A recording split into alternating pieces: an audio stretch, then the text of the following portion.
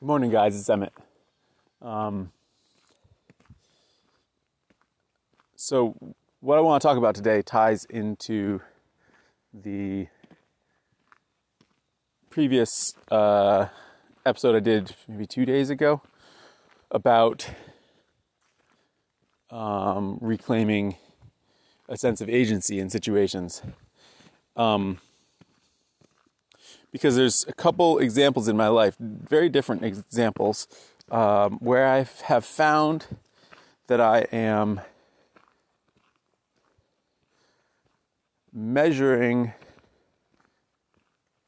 whether or not something is better than the alternative. I am measuring it against the wrong alternative. So the first one, the one that ties into regaining the agency, is about patching up the brick chimney foundations in our basement and the brick columns. We have a fairly damp basement, although there's a dehumidifier running there. And our house is old, 1870, and there are these brick columns that support the beams, and also the brick chimneys tie in, and a section of one of our brick chimneys had fallen away. One of the corners had just fallen out. And after worrying for months about how I was going to get a mason to come take a look at it, and were we even going to be able to afford to have someone fix it, I realized that I was beating my head against this wall and I should just rebuild it myself. And when I was talking about the sense of agency, it was about recognizing that I was kind of embarrassed that I pride myself on stepping up to the plate in most situations, and for some reason I hadn't felt like I could do that here. Now that I'm doing it, it's going extremely well. I recognize that for someone who does this for a living, they would look at what I do and think, my God, ugh.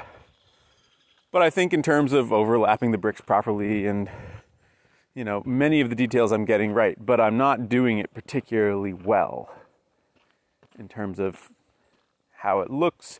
And I may not be even doing the optimal things in terms of getting the exact right kind of mortar. I'm using a standard mortar mix. I recognize that a lime and sand mortar is more suitable for historical brick.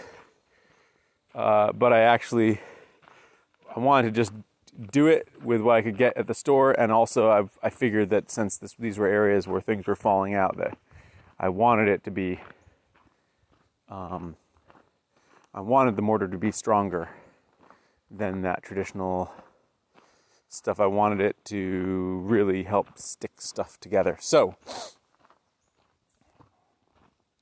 what I realized was that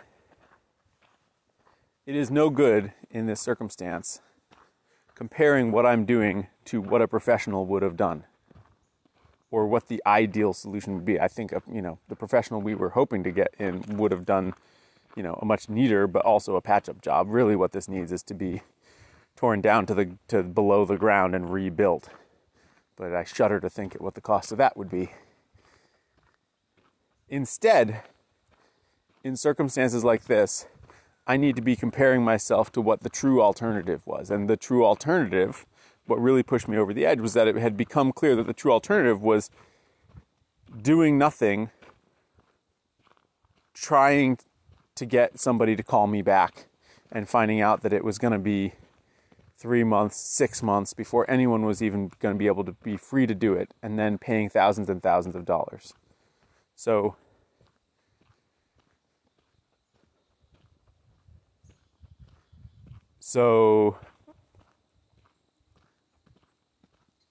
really what I needed to compare my own ability against was that reality.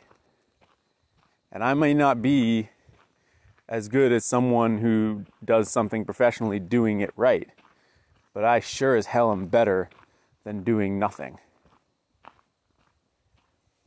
And the other example of this has been in homeschooling our girls.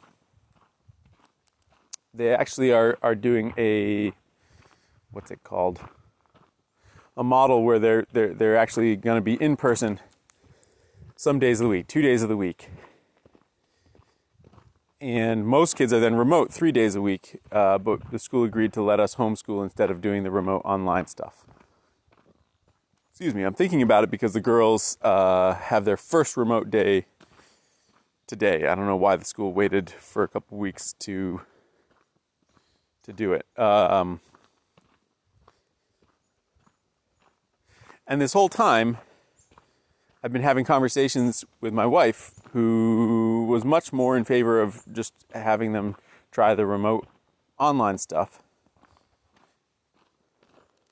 And my biggest argument has been, look, I don't need to be a better teacher than the teacher for this to make sense. I just need to be a better teacher for my two girls than the teacher is able to be remotely for the entire class. And that's a much lower bar, right? Because it's not the same. It's not the teacher's the same, but the circumstances matter. And under those circumstances, no matter how good the teacher is, they're not able to provide some of the things that I can provide for my two girls in person, where I can meet them where they're at. I can provide an experience for them that is not mediated over a digital platform, and that is moving them forward. And so I think we do this to ourselves in life.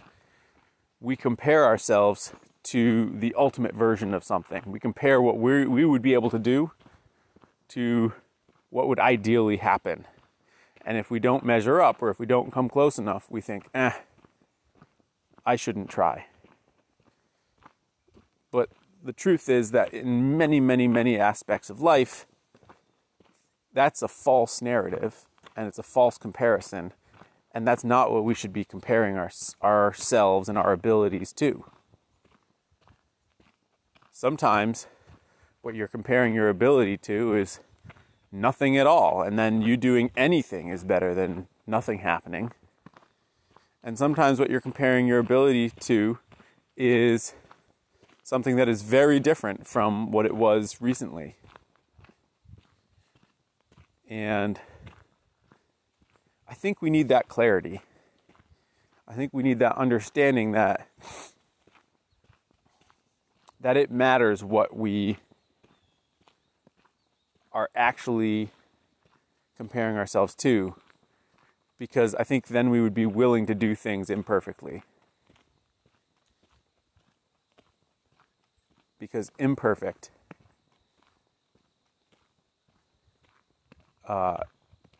is certainly better than nothing, and it's often better than the alternative. Thanks for listening, guys. Talk tomorrow. One more caveat. I just felt like I had to jump in here again. I don't usually do this. Sorry. I think sometimes people think, well, if you can't do something well, don't do it at all. And I think a really important thing here is, A, I'm not sure that's true. B, I think as long as you're approaching life doing the best you can, that's what matters. Because there will always be a way to do it better than how you are doing it, and there will always be plenty of ways to do it worse. So, for instance, if the floor in the kitchen is totally disgusting and I ask the kids to sweep it, or a real life example, the staircase is terrible. I ask the kids to vacuum it. They vacuum it. They don't do a great job. I think to myself, well, I could have done a better job. It's still better than if they hadn't done it.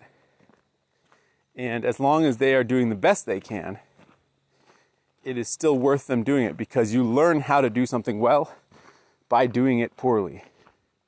So saying that if you can't do something well, don't do it at all, if you're going to do something poorly, don't do it at all, is in many circumstances the same as saying, it's not worth you learning this.